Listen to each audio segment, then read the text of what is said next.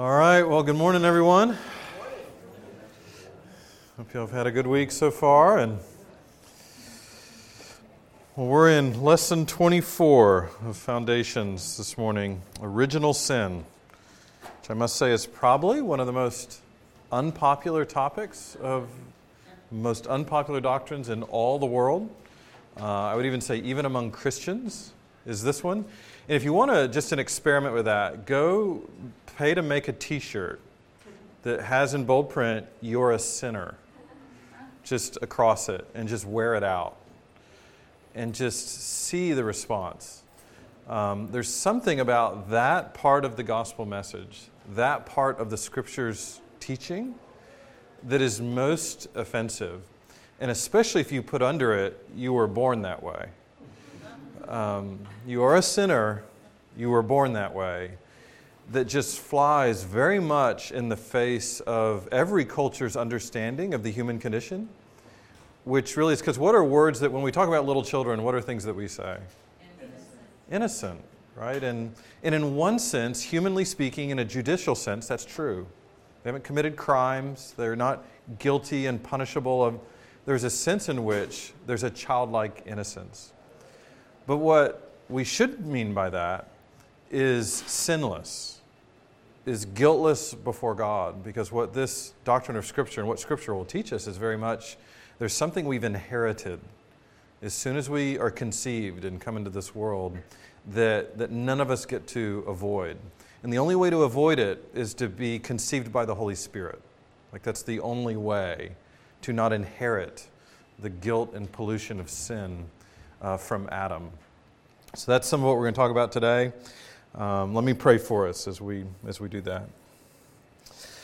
Well, Father, we do thank you that though your word cuts deeply and can hurt, it heals deeply. There's a sweetness to knowing the truth, to hearing from your voice the reason we are the way we are, just the clear truth and love.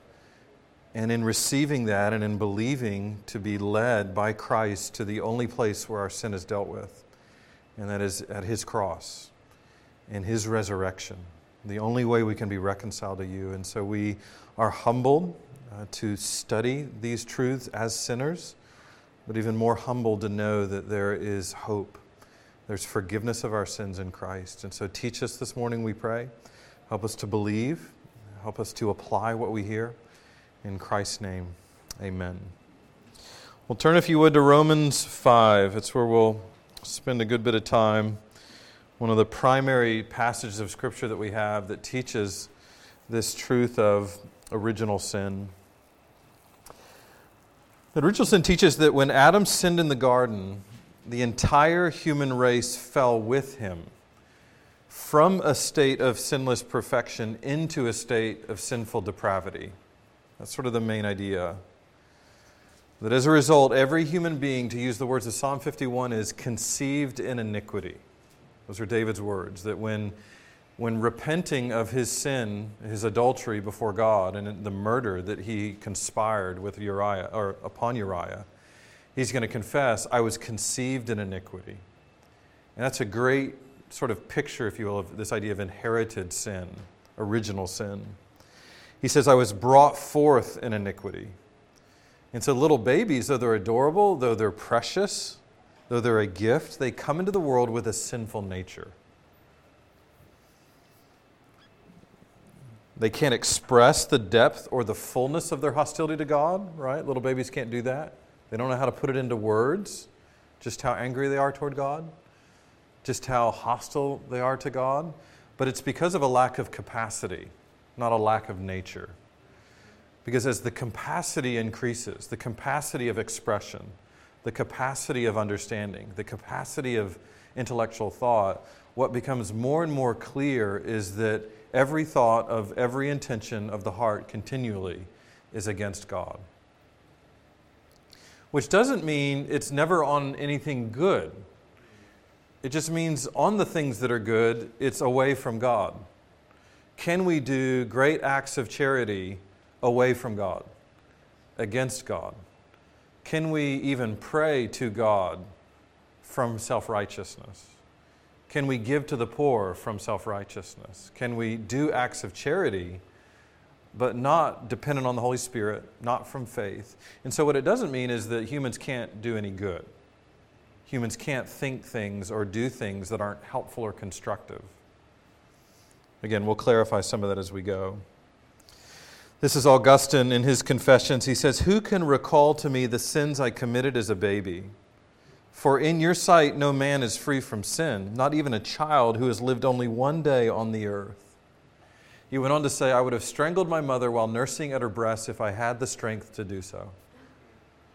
That was his confession. Like, now looking back, as a say person, he looks back and goes, yeah, if I had the strength, I would have strangled her. That's getting to sort of the depths of original sin. Of course, Augustine, he didn't make that doctrine up. He drew it from hundreds of passages of Scripture that all teach this truth, that now bring clarity and understanding to why he was the way he was. And so for Augustine, this is one of the most refreshing doctrines of Scripture because it helped explain to him why he was the way he was before Christ intervened. He's like, why was I so wicked? Why was I so selfish? Why was I so angry? Why was I so lustful? Where did it begin? Where did it come from? This is Psalm 14, 2 and 3. "The Lord looks down from heaven on the children of man to see if there are any who understand, who seek after God. They have all turned aside. Together they have become corrupt. There is none who does good, not even one." So again, you listen to the language. They've all turned aside. All together they've become corrupt. There's none who does good, not even one. And so we have to ask, is God also speaking about babies? Is he also speaking about children? Is he looking down from heaven and going, okay, only those over the age of 12? Only those who are over 18? Or is he looking at the human race? Every person, everywhere on the whole earth, and that's his observation. So it brings us to the main idea that the original sin of Adam was transmitted and imputed, meaning counted to, the entire human race, which means we're conceived and born with a polluted nature. And it's that nature then that renders us hostile to God, unrighteous before God, and unable to reconcile ourselves to God. So that's the basic idea of this doctrine of original sin. And so when you hear all that, what are some of the questions that immediately come to your mind? What is this when you hear like that kind of an idea, or reflect on Psalm 14 or Psalm 51 that we just read? What immediate questions come to your mind?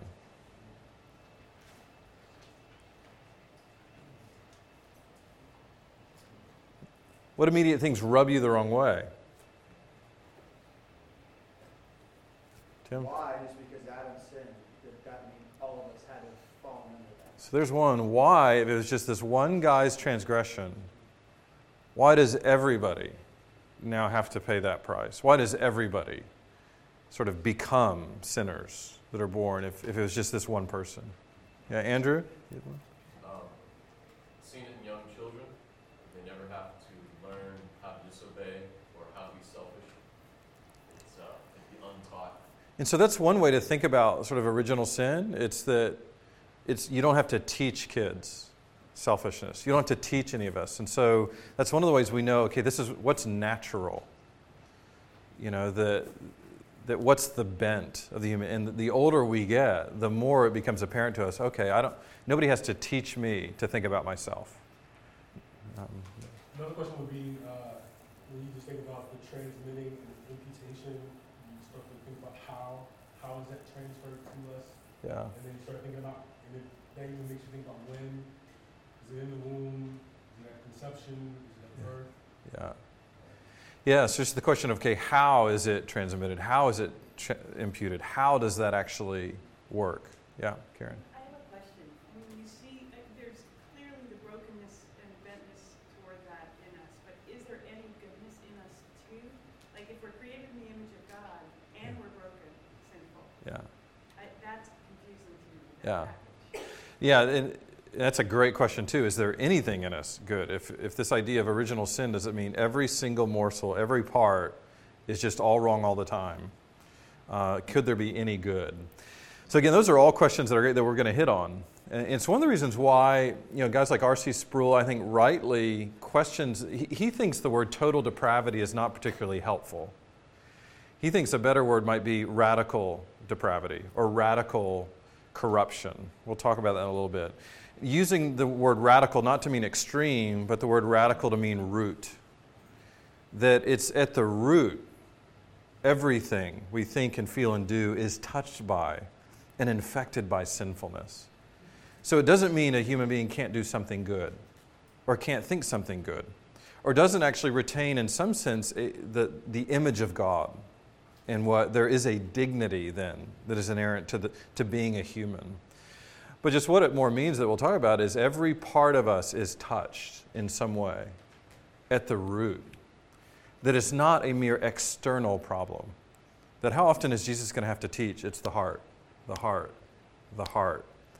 And that's some of why we can talk about this idea of, okay, therefore all of us, the whole of us, is touched by it.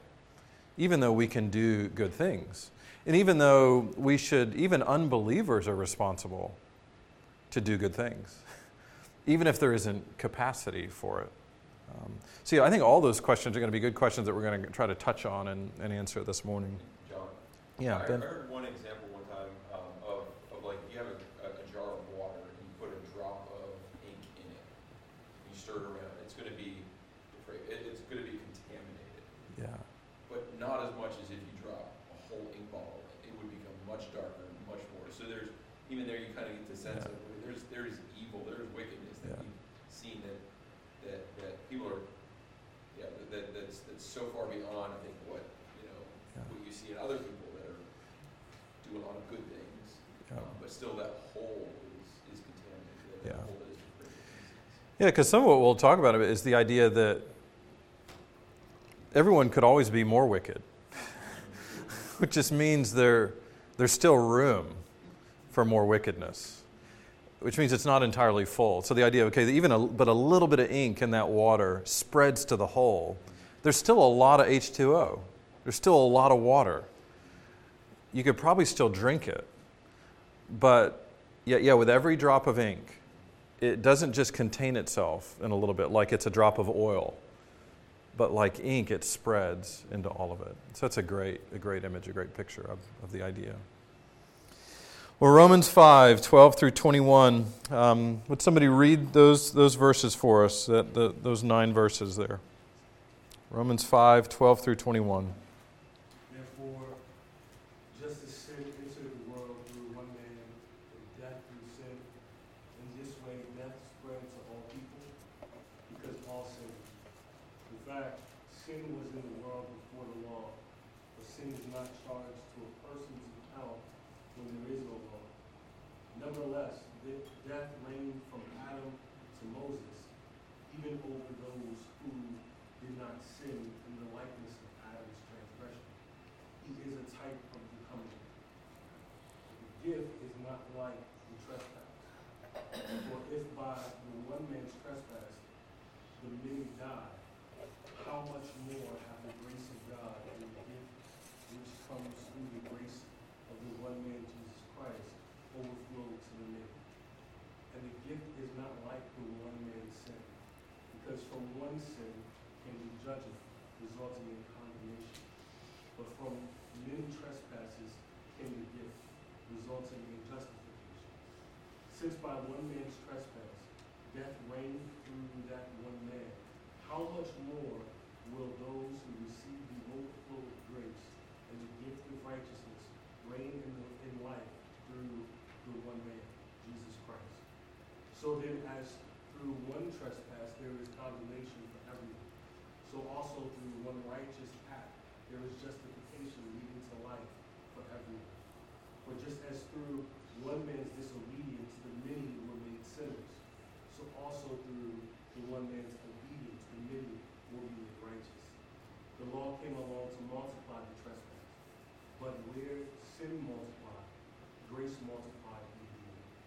So that just as sin reigned through death, so also grace will reign through righteousness, resulting in eternal life through Christ Jesus. Amen. And so there's this beautiful back and forth in the passage of, okay, here's the original sin and guilt and pollution we inherited from the one man Adam. But then here's the justification and the peace and the righteousness and the salvation we'll inherit from one man, Jesus Christ. And you just can't appreciate one without the other. Which is some of why this doctrine is so important. That look at all the statements in this passage that should remove all doubt, I think, about the existence of original sin. Look at verse 12. Sin came into the world through one man. Verse 15. Many died through one man's trespass. Verse 16. The judgment following one trespass brought condemnation. Verse 17. Because of one man's trespass, death reigned through that one man. Verse 18, one trespass led to condemnation for all men. Verse 19, by the one man's disobedience, the many were made sinners. Just time after time after time, one man, one trespass, all made sinners, all condemned, all guilty.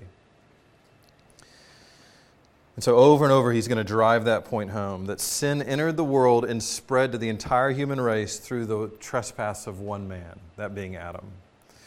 And that's why we say it the way we do in the Baptist Confession of Faith. Somebody want to read that for us, how the Baptist Confession summarizes it? Our first parents by this sin fell from their original righteousness and communion with God, and we in them. For from this death came upon all becoming dead in sin and wholly defiled in all the faculties and parts of soul and body. All actual transgressions proceed from this original corruption, by which we are utterly indisposed, rendered unfit for good, disabled and made opposite, averse and antagonistic to all good, and wholly inclined to all evil. Yes, it's one way that confession is going to summarize this doctrine. And Andrew, yes? Is this the New Hampshire or London Baptist? London. So yeah, this is the London one. And I love it when they had made opposite, and then in brackets they put averse and antagonistic, as if that cleared it up. When I thought made opposite was probably more clear than antagonistic. But I think they're trying to not just clarify what opposite means, but actually heighten the sense of opposition. That made opposite means antagonistic, hostile, not on friendly terms with God. Even our DRBC statement of faith has a statement on this. Somebody read that for us. Our first parents, Adam and Eve, were created with innocence, but voluntarily rebelled against God and brought sin into the world. As a result, all people are born sinners, inheriting the condemnation of our first parents, Adam and Eve. And you can see that's a reason why churches have statements of faith, so that we can even put before people who are either members of the congregation or wanting to be members, okay, this is what we believe the Bible teaches on this truth, and this is going to really affect the way you teach. This is going to affect the way you preach. This is going to affect the way you do discipleship. This is going to affect how you share the gospel. So that's why these kinds of clarifying statements are helpful. And what's interesting is many churches are going to have these kinds of statements in those documents, but then it's another thing to go, okay, but do we hold to it? Do we teach it when the rubber really meets the road? So how does it work? That was one of the questions, Thomas, you raised, of how does this actually happen, where original sin gets transmitted or imputed down. And there's two primary theories. I call them theories because they're identified as that. I think they're more just two different perspectives of the doctrine. One is called the realistic theory, that relies on this idea of what's called seminal identity. The idea that the entire human race was actually in the loins of Adam when he sinned. And since the whole human race was in his loins and descended from him seminally, they're all held guilty. They all receive his corruption. And so it holds this idea that Adam is our natural head. We'll talk about federal headship in a minute, but this holds this idea that he's our natural head, that we all physically descend from him. And therefore we inherit through his loins what he did. Yeah, a verse on that, Hebrews 7, 9 through 10, where, the author of Hebrews is going to make the point, even Levi paid tithes to Melchizedek because Levi was in the loins of Abraham when Abraham paid tithes to Melchizedek. Listen to what he says in Hebrews 7. One might even say that Levi himself, who receives tithes, paid tithes through Abraham, for he was still in the loins of his ancestor when Melchizedek met him. And so in other words, he's going to say, okay, so really in a way, Levi has paid tithes to this Melchizedek. That's going to be a figure, a picture of Christ even as the great high priest. And it's saying, okay, even Levi is submitted and underneath this Melchizedek because he paid tithes to him. Well, what do you mean? Levi wasn't even around when Melchizedek. Well, because Abraham did. Because Abraham did, Levi was in his loins, and so Levi did. So that's a great picture, if you will, of natural headship, of seminal identity. That because I descend physically from this person that did it, they represent me naturally. But then the second, and more probably one that we would most closely hold to as a church, is what's called the covenant theory. And this relies on the idea of imputation, or counting to someone based on another kind of connection. That the sin of Adam was imputed to the whole of humanity because he's our federal head. And again, as American citizens, we understand what federal headship is. We have a Congress, we have a president that represents us. We vote, we put them there, and now if our Congress declares war, how many of us are at war? We're all at war. Why? Because they represent us federally. And because of that, their actions are actually imputed to us. Their actions are accounted as our actions. And so it views that Adam is the representative of the human race as federal head, that God entered into a covenant of works with Adam. Okay, here's what you're to do, here's what you're not to do. And Adam was our representative in that covenant.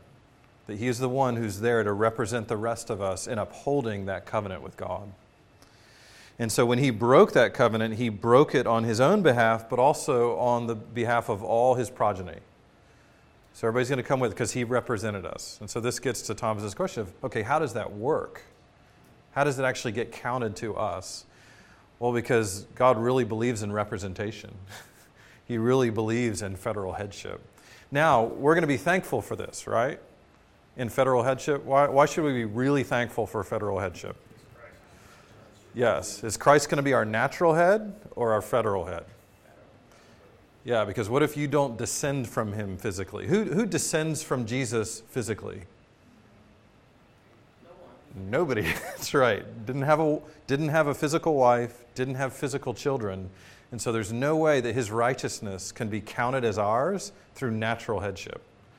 It's only through federal headship. It's because God's going to count him as our representative, all those whose faith is in him. But we'll get to that in a little bit.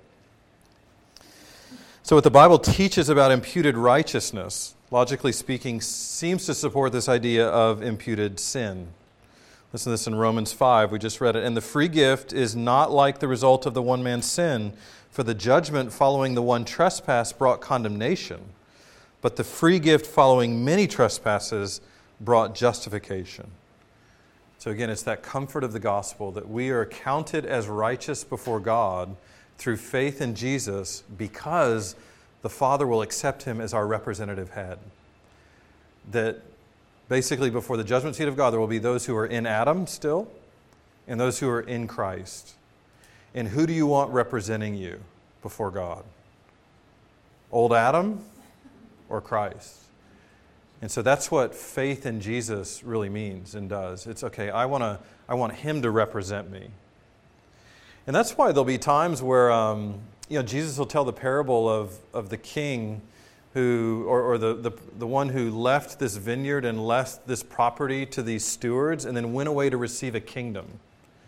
And is going to give them minas, give them talents, give them things to do business while he's away.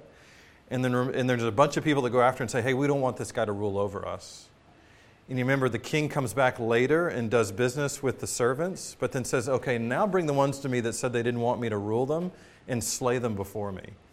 If you will, that's a picture of who do you want to represent you? Who do you want as your head, as your king?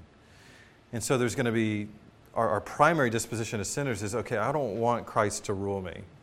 I don't want him as Lord, as Savior. I don't want him to be my head, my representative. And it's like, okay, but that means you're going to stand before God the Father at judgment time, and he's not your representative. you represent yourself. Old Adam will be your attorney. You will be the one advocating. Your righteousness will be what you stand in. And you can all see the terror of that, the danger of that. 1 Corinthians 15, 21 through 22. For as by a man came death, there's original sin, by a man has come also the resurrection of the dead. For as in Adam all die, there is original sin, so also in Christ shall all be made alive. So there's 1 Corinthians 15, 21 and 22, that same doctrine. In Adam all die, in Christ we live. And so those words imply that the means by which we become righteous before God is very similar to the means by which we became unrighteous before God. And that's through imputation, through federal headship. And so as a whole, I think those kind of passages really strengthen the covenant theory, this covenant view that this is how we're made sinners and this is how we're made righteous, is through federal headship. I don't think we can just throw out the realistic theory altogether because of passages like Hebrews 7 that we read. And so I like to see that as, okay, that's probably something. There's something there. Probably covenant theory covers the most of the ground for how we should understand original sin and imputed righteousness. But then I think when it just comes to, okay, something about being physical descendants of sinners still matters, because that is still how sin is being passed on. And some of that, and I think some of what supports that is even the incarnation. Why was Jesus not born a sinner?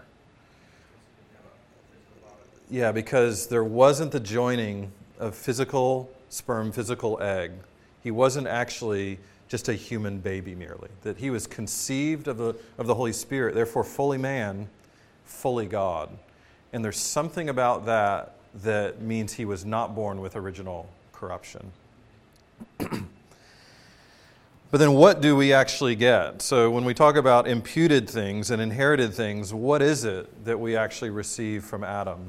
And I think it's summed up in these two words, guilt and pollution, which is section 2 there in front of you.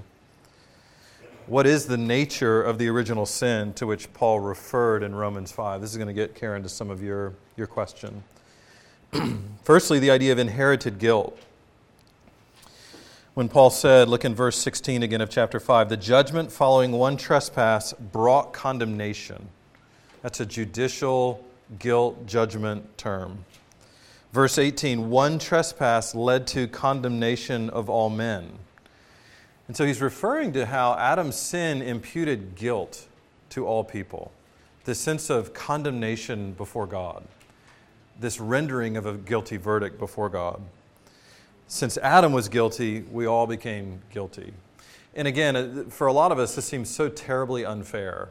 I remember personally, 1985, I still remember the day because I was in England at the time. I don't know if you all ever remember the Heysel Stadium disaster in Brussels. Disaster because it was a riot. It was called a disaster, but it was a riot. Where Liverpool was playing Juventus in a UEFA Cup. I can't remember if it's quarterfinals or semifinals, what it was. And Liverpool lost, and the fans rioted. The Liverpool fans. They broke through barricades, they broke through police lines, they beat a bunch of the Juventus fans, and a wall collapsed because of some of the mob that was pushing in different parts. I think it was like 40 people died, 39 or 40 were killed, and around 400 were hospitalized, were injured. And so the governing body of Europe banned all English soccer teams from playing in mainland Europe for, I think it was like for 2 or 3 years, including youth soccer teams. And so I played on a youth soccer team that we went to Belgium every year and played in tournaments. And so every year we took that trip, except 1985 and 1986, when even as 13-year-olds, we were not allowed to set foot in mainland Europe for the purpose of touching a soccer ball. That even if you would travel there, you could still travel to Europe, but it was made clear that if you're an English soccer player or an English fan, you're not to be in a football stadium, near a football stadium. You could not even play pickup soccer in Europe. That's how it was expressed to us. Well, that's inherited guilt. That's what that is. That the Liverpool fans represented all of us. And in representing all of us and beating 39 or 40 people to death and sending 400 to a hospital, the governing bodies judged all are condemned. All are guilty. So none of you get to come over for this period of time. And so I remember that stuck with me so strongly because I just thought this is so unfair. This is so wrong. This is so terrible. Why not just ban this team, these fans? Why all of us? And I didn't know that years later it would help me understand the doctrine of inherited guilt. that even humans understand this. Even humans will judge this way, especially in extreme situations. Well, how much more so God? Now, we may have, again, objections to this. This gets to y'all's question, Tim, of just, okay, that seems really unfair that we should be counted that way. And I think we can answer it in a few ways. One is the world in which you live is far more relationally connected than most of us realize from God's point of view. Especially, I think, in the American individualistic mindset, the sort of the Western worldview, or just kind of any. And so I think some of this is actually cultural, why we have trouble at times understanding the culture of the Bible, because we tend to think very individualistically. And there is certainly in Scripture where God will say, okay, fathers will not be put to death for the deeds of or sons will not be put to death for the deeds of their fathers, nor fathers for the deeds of their sons. So in a judicial, lawful sense in the nation, you weren't to kill the son because of the father's sin. So there is a way in which we see in the Bible individual responsibility, individual guilt before God. But also throughout Scripture we see there's just times where it's so relationally connected. The idea that the sins of previous generations that get passed down, but not so much their sin, God punishes us for it, but rather their sin, we tend to inherit it. We tend to receive it, embrace it, and then carry it out in a way that's even inside us. And so there's much more relational connection, I think, than we realize. Listen to Ezra's prayer in Ezra 9. He says, this is after he learns of all this intermarriage of the people. So they come back from exile, and they were exiled because of all the idolatry of the land. And a lot of that idolatry of the land is because they'd intermarried other peoples and their gods. And so now God graciously brings them back from exile, rebuilding the temple. And then Ezra comes back and learns that a bunch of these guys have started marrying foreign women again. And so he's going to tear his clothes, he's going to pull out his beard, he's going to sit and he's going to mourn, and then listen to what he's going to pray. Oh my God, I am ashamed and blush to lift my face to you. He's like, I'm ashamed, and I'm going to blush to lift my face to you. Was that because Ezra intermarried? Or because Ezra's representing? Ezra's interceding. He says, for our iniquities have risen higher than our heads. Our guilt has mounted to the heavens. From the days of our fathers to this day we have been in great guilt. And for our iniquities we, our kings and our priests, have been given into the hand of the kings of the lands, to the sword, to captivity, to plundering, and to utter shame, as it is today. Whose iniquities, does Ezra say? Our iniquities. Daniel's going to pray this way. Samuel's going to pray this way. Isaiah in Isaiah 6 is going to be so aware that he's a man of sinful lips surrounded by men with sinful lips. And they feel the weight of that before God. This is our sin, our transgression. So there's something instinctive in our flesh that wants to distance the sin of others, of our peoples, away from us. This is even the danger in the political climate that we live in, that's sort of polarizing into sides, because then one side can always do what to the other side? Vilify, point, and say the real problems, the real evil of our land is what? It's theirs. Where really, how would the Bible have us say it? Whose evil is it? It's ours. It's ours. No matter who we elect, no matter who we put in Congress and president, no matter who we put as judges, they represent us. It's not them and us from God's point of view. It's just us. So that when we pray, when we think, when we relate, there's this awareness, okay, this is much more relationally connected. So I don't get to, in my own mind, create sides and then distance myself as if, okay, I don't have this guilt, pollution, or danger because that they're worse. Was there a danger in that in Israel even? In Jesus' day with the Pharisees? Because who was the us and them in the synagogues? Sinners. Yeah, there was the Jew and the Gentile. That was one wall, right? It was this idea of, okay, we're Jews. We're this.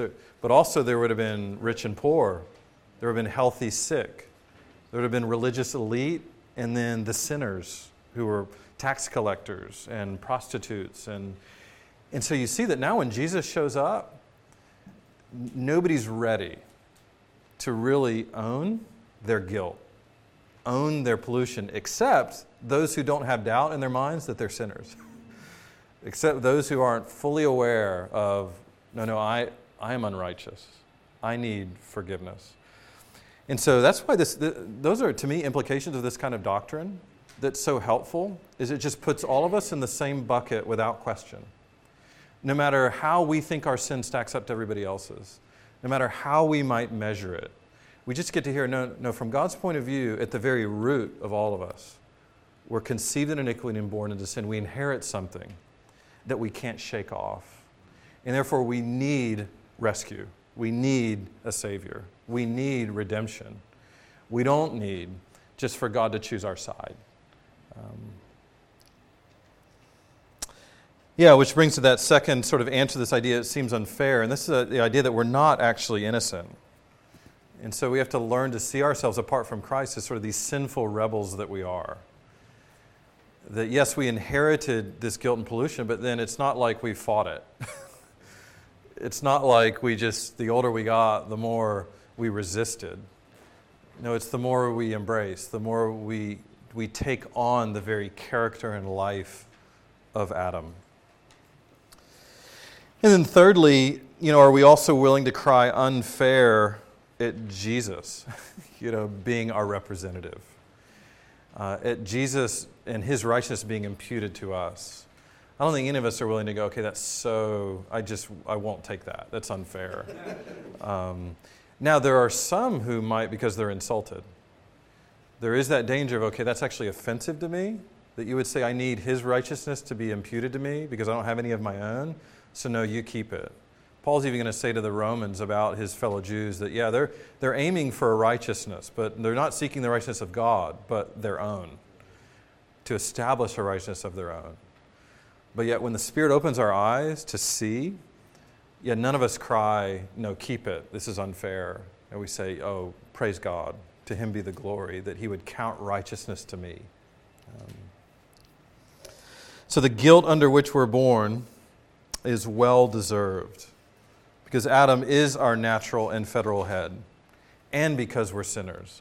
So both of those are true. He is our natural and federal head, and we are sinners. And therefore the guilt that is inherited is deserved. If you want another, we won't go into it now, but another interesting illustration of this is in 1 Samuel 21. And it's the story of the famine that's going to come in the days of David that resulted from sin committed by King Saul. Is it 2 Samuel? Okay, thank you. 2 Samuel 21.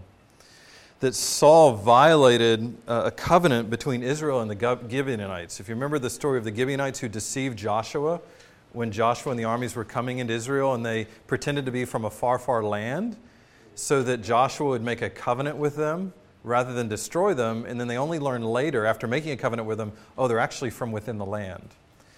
But they've made a covenant with them. And since the Gibeonites deceived them, does God say, don't worry, Joshua, you can wipe them out? Or he say, no, the covenant trumps their deceit of you. And so it doesn't matter that they deceived you. You made a covenant in my name, and so you will not wipe them out. They will dwell in the land, and they will be here, and they're going to serve as servants, but yet they're not going to annihilate them. Well, years later, for reasons we don't understand, but probably Saul didn't like this so much, these Gibeonites that are there. And so Saul tried to wipe them out and killed a bunch of people. And so we learn in 2 Samuel 21 that there's this famine that enters the land. And when David asks, okay, why? 2 Samuel 21, now there was a famine in the days of David for 3 years, year after year, and David saw the face of the Lord, and the Lord said, there is blood guilt on Saul and on his house because he put the Gibeonites to death. So how many people are being affected by this famine? Everybody's being affected by this famine. And is Saul even around at this point? No. Is his house even in charge? No, David's a different house. But God's saying, well, no, because there's blood guilt that's imputed. That because of what Saul did, my name is still attached to that. You remember what they're going to have to do to remove the famine? Remember, they're going to take some descendants of Saul, and what are they going to do? It says, hang them before the Lord. And so these 7 sons are going to be, these 7 descendants and relatives are going to be hung. And then what's going to happen to the famine? It's going to be removed. It's this really troubling passage that most of us, we don't know what to do with.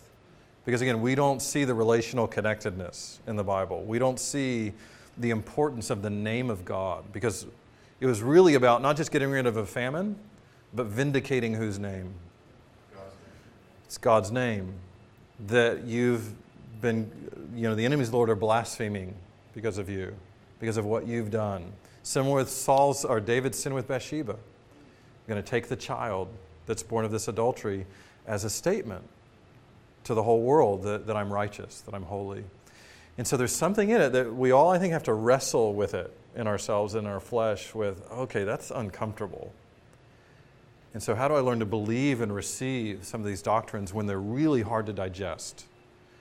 Because God really is that righteous, that holy, that... Yes, Rachel? Just a side note, so I was chatting with my sisters. I sent them the link to Gary's sermon, Bearing the Cross. They go to a very, secret church, and they just don't talk about these kinds of things. Yeah. They're like, Rachel, your church is just kind of, I can't describe it. I'm like, yeah, you mean you speak hard truths. And so I have been I was talking about just some of these things that were just chatting about today, and it was as if it was the first time they had ever heard some of these truths. And so I was just explaining to them that, yes, this is uncomfortable, but how dangerous it is to be going to church where you have cancer and you want to know that you have cancer. You don't want to walk out thinking you're fine, and then all of a sudden you die 6 months later and not understand why. Yeah, ignorance isn't safe. Right. I mean, it's, yeah. And though the truth is hard to receive, it's, like you said, when you're dealing with cancer, you want the truth because you want the remedy. You want to know what the danger is and what's the answer. Because even some of what, even the story in 2 Samuel doesn't mean is, okay, so when somebody commits these kinds of sins, that we get to come back later and wipe out descendants, as if it's, just some kind of war among clans. Because God was very specific in how he gave instructions, very specific of why. But more than anything, we just see those moments where God gives very specific, interesting counsel and direction that's very hard to digest. Yeah, Eric. My next question for application. So, would you say this whole the theory and everything is strictly between us and God versus if I find out tomorrow that Ted Bundy was a secret uncle of mine, that I have to somehow I have to make a reparation for something of his? Yeah, I mean, so I don't think it necessarily means that, unless God were to send a prophet and say, all right, here's what it means. And so I say to say that as a general, I don't think we're the ones that can necessarily make that decision about, okay, if Ted Bundy is your great uncle, what now do you have to do? But I also don't want to rule out there aren't times where either God may specifically in his word say, okay, there is some reparations that need to happen, even among descendants, or there is real reconciliation that needs to happen, even among descendants. And again, the point isn't just to make things fair. What's the point? Whose name? Vindicate God's name.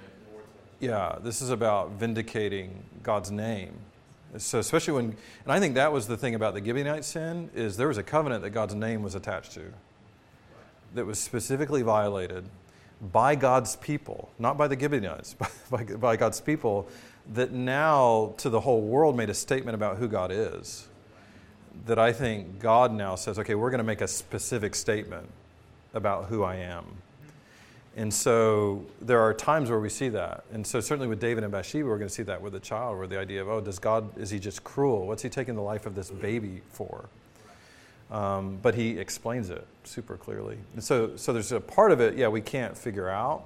But there are those circumstances where, to me, I think the point we want to get to here is for us to sit under just this uncomfortable reality of inherited guilt. And to not try to get out of that. That there isn't a sense of responsibility that is passed downward, and that we need to do even a better job of, okay, our sin, our guilt before God, our need for a Savior and a Redeemer, and to not, because I go back to Isaiah 6 a lot, where Isaiah is called in a vision or in person, whatever it is, in the presence of God, and he's like, woe is me, I'm undone. He says, for I'm a man of unclean lips, and I live among a people of unclean lips, and my eyes have seen the King. And so just how, you think about for Isaiah, do you think he was a bit more righteous than a lot of the people? Do you think he was more faithful to God in the land than a lot of the people? Do you think, you look at his life, you go, okay, this is a dude, he's served the Lord. Like, he's a prophet. He's compared to everybody else, but he doesn't say any of that. Like, he doesn't get there, see God and go, whew, I'm so glad I'm better than everybody else. No, what he's aware of is he's part of the group. Like, there's God in heaven and we're on earth. So let your words be few, and there's a sense of this is us. This is our trouble. But, which leads to this idea of inherited pollution. So not just inherited guilt, but even inherited pollution, which is where we tend to get this idea of total depravity from and total inability. So part of inherited pollution is depravity, and part of it is inability. That when we say that mankind is totally depraved, we mean to say that he's born with the absence of righteousness and with the presence of an evil disposition. That's what we mean. Pollution, or we could say corruption.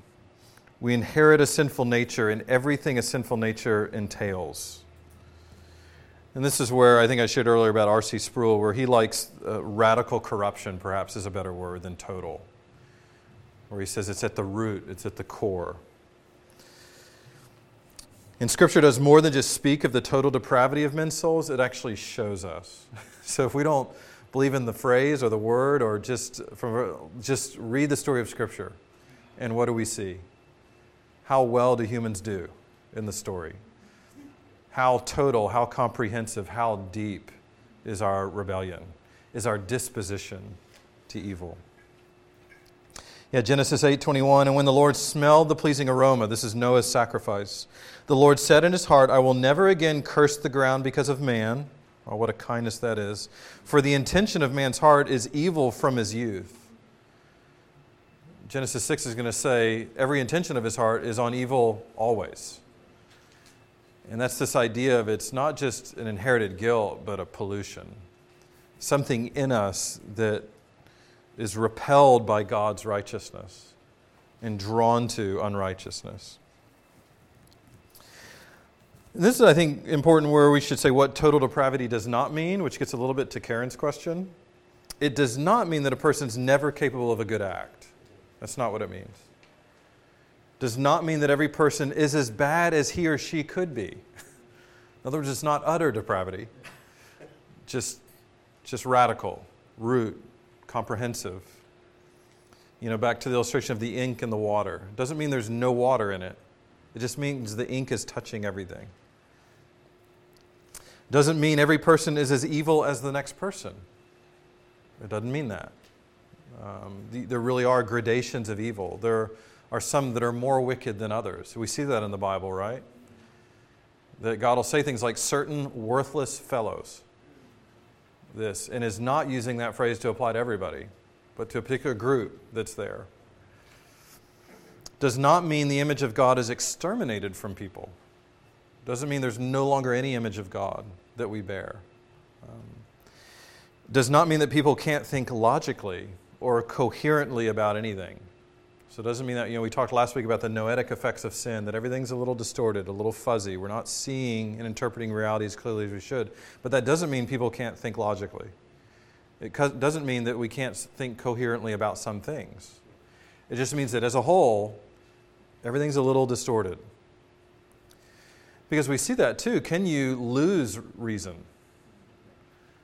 Yeah, just if either it's you or you're in a room with someone who has lost capacity to reason. If you're sitting with Nebuchadnezzar as he's eating grass because he thinks he's a cow, you realize, okay, there's still real reason that exists among some human beings, because you can see there is a spectrum of in-touchness with reality. And so that even lends the idea to the fact that, okay, whatever this total depravity is, it doesn't mean that all capacity for logic's removed, all capacity for reason. Well, what does it mean? Well, it means that by nature, every person is morally corrupt, incapable of the perfect good necessary to commend themselves to God. That every person is morally corrupt. And secondly, it means that from birth, every person's enslaved to sin. That's another thing that this means. That nobody's born free of sin, but enslaved to sin, unable to free themselves without God's grace, separated from God, in the dark. Thirdly, every person's dead in their trespasses and sins, which means we're completely unresponsive to God and His Word until the Spirit gives life and puts a new heart in us. It's like if we were to be driving on the road and we look over and there's a corpse, somebody who's there and they've been dead for 2 days. Do any of us walk over and go, hey, get up, I'll give you a ride home? Why not? They're dead. Are they responsive to your voice? Are they able to stand up? Well, that's how the Bible portrays the gospel being spread and spoken to those who aren't regenerate by the Spirit of God. Is we're dead to God. We're dead to His voice. We're dead to His righteousness. And so we're there, and until the Spirit comes over and gives us life. That's why the resurrection of Jesus, again, is a great picture. That's why He's going to raise the widow of Nain's son. He's going to raise Lazarus. He's going to say, I am the resurrection and the life, because He's showing us this is actually what you need. This is how bad it is. It's not just blindness. It's not just deafness. It's deadness. So the Spirit has to do with us what Jesus does with Lazarus of come forth, awake. Every person is naturally attracted to sin and naturally repulsed by the grace of God. That's another thing it means. That again, we're naturally gravitate toward selfishness, naturally gravitate toward pride, naturally gravitate away from self-sacrifice, away from humility. And then at a very basic level, everything we think and feel and do is tainted by selfish motivations. That's another thing it means. That selfish motivation sort of touches everything we do. And it means that before God, none stand righteous on their own. That's another thing that total depravity means, that corruption means. In illustration, I think modern day wheat in our country is a great illustration of this. That how many of you have, you don't have to put up your hands, but just the idea of gluten intolerance? It's really modern day wheat intolerance. And in some ways there's fear of really naming kind of what it is. It's because the wheat we grow today isn't wheat anymore.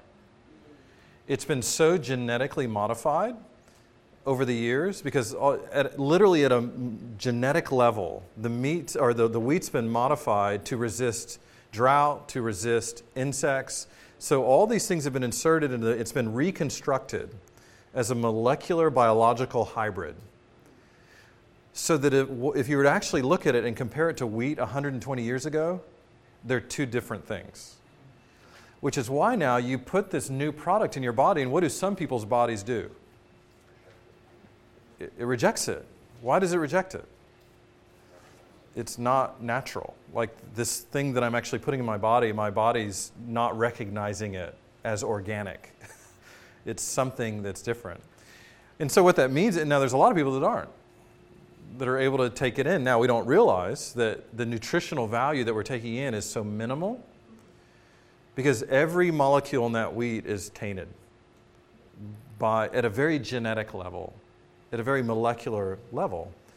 And so that's why there's different movements of groups in America that are even growing wheat as it was 100 years ago, 120 years ago. And it's only 5 times more expensive as, the fake stuff. But to me, that's a great illustration of, depravity. That when something gets in at a very genetic level, it looks like wheat, it sort of tastes like wheat, it tastes on the texture of wheat, it's filling, the way wheat's filling, but you don't realize how tainted it is in the very molecules that you're taking in. It's so hard to see, and that's more how original corruption works. We still look human. We still talk like humans. We can still do some good things and be productive and work at a job and raise family. But we don't realize, at a very genetic level, at a very basic level, everything's a little tainted. Which then leads to total inability. That not only are we depraved, but we're unable to change this about ourselves. And I could list all the passages that talk about this. Here's just a couple. Isaiah 64, we have all become like one who is unclean, and all our righteous deeds are like a polluted garment. Just that phrase, our righteous deeds, polluted garment. In other words, the best things we do, polluted. We all fade like a leaf, and our iniquities like the wind take us away. Jeremiah 13, can the Ethiopian change his skin, or the leopard his spots? Then also you can do good, who are accustomed to do evil. Just that idea, can I change the color of my skin? And we're not talking about tanning here. We're talking about, can I actually change that? Can I change things that God has said, this is what you are? And so he says, so if I'm disposed to evil, how can I just change my condition to good? The point is, it's rhetorical, you can't. Romans 7, Paul says, for I know that nothing good dwells in me, that is in my flesh. For I have the desire to do what is right, but not the ability to carry it out. So again, we could go through dozens of passages on just the inability to reconcile ourselves to God, the inability to change our condition, the inability to remove our sins from us. Which I think all just primes us for the glory of the gospel. And so we're going to close back in Romans 5 where we began. I think when we really swallow and embrace painfully these kinds of truths, now we're primed and ready to really hear, believe, and rejoice in the gospel. So that, Romans 5, verse 15, much more have the grace of God and the free gift by the grace of that one man, Jesus Christ, abounded for many. So just this pollution and guilt abounded to us in Adam. How much more has grace and mercy abounded to us in Christ? Verse 16, the free gift following many trespasses brought justification. Not condemnation, but justification. You can actually be declared righteous before God because you're in Christ. And all His righteousness is imputed to you. Verse 17, much more will those who receive the abundance of grace and the free gift of righteousness reign in life through the one man, Jesus Christ. Verse 18, so one act of righteousness leads to justification and life for all men. And those all men are the all men and women who actually turn from their sin and believe in Christ. They're declared righteous. Verse 20, where sin increased, grace abounded all the more. Why would we want to minimize sin? When seeing sin for what it is what makes grace look so abundant, as it is abundant. Verse 21, grace also might reign through righteousness, leading to eternal life through Jesus Christ our Lord. So we see, just as, Adam was our federal head, and all his sin and corruption and pollution and guilt was imputed to us. So now in Christ, He's our federal head. He represents us in all His righteousness, all the forgiveness that comes in Him, all the right standing before God is ours unto eternal life in Him. Final question or comment before we close? Or? I was just going to say Nicole. about the realistic theory. Yeah. If it were true, wouldn't that lead to someone promoting universal Meaning that, If sin can be inherited in that way for all because of being born into it, then wouldn't it seem that someone would then be able to argue that all will be able to be saved because we're all descendants of Christ? so the difficulty with the realist theory is that it has more this idea of a physical descendant. And so since Jesus didn't have any physical descendants, then it kind of would create a worse problem, and that is that none could be saved. Because we would all have to descend from him physically to do it. So I think the reasons that universal salvation comes about probably is more likely to come from a misunderstanding of the covenant theory, of just the idea, well, Jesus just died for everybody.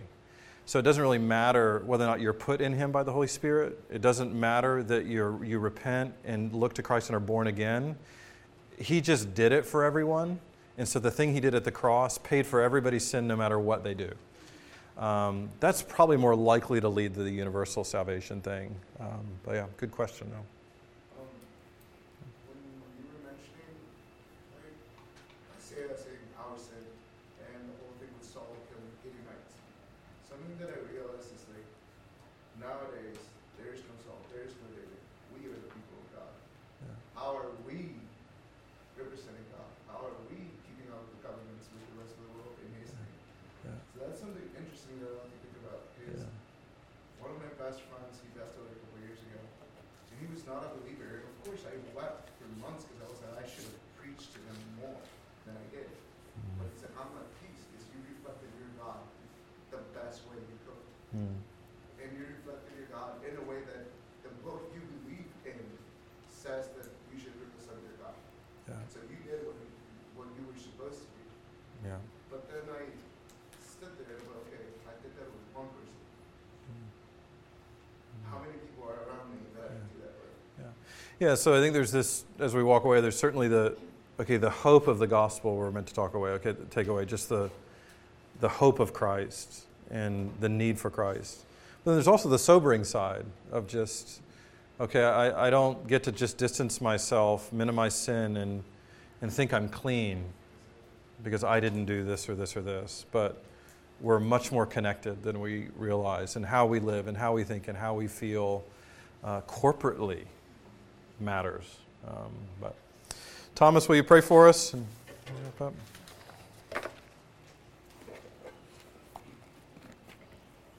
Father, will you allow us the silence and the ability to be able to just think on the reality of sin, the reality of our own sin, or how much we need you, what life would be like without you. So Father, I pray that it would lead us to rejoice, to worship you, to celebrate you, to make much of you, to be more dependent on your Son Jesus, to run to you in our sin, not hide from it, because we have someone who can go before the throne of grace on our behalf. Thank you, Father, that Jesus is our advocate. For those who are not represented by Jesus, we pray that they would be overwhelmed by the guilt of their sin, burdened by the weight of the fact that they can't do anything with it apart from Christ. Pray that you would bring them to saving grace. In Jesus' name we pray. Amen. All right. Thanks, Thomas. See you all later.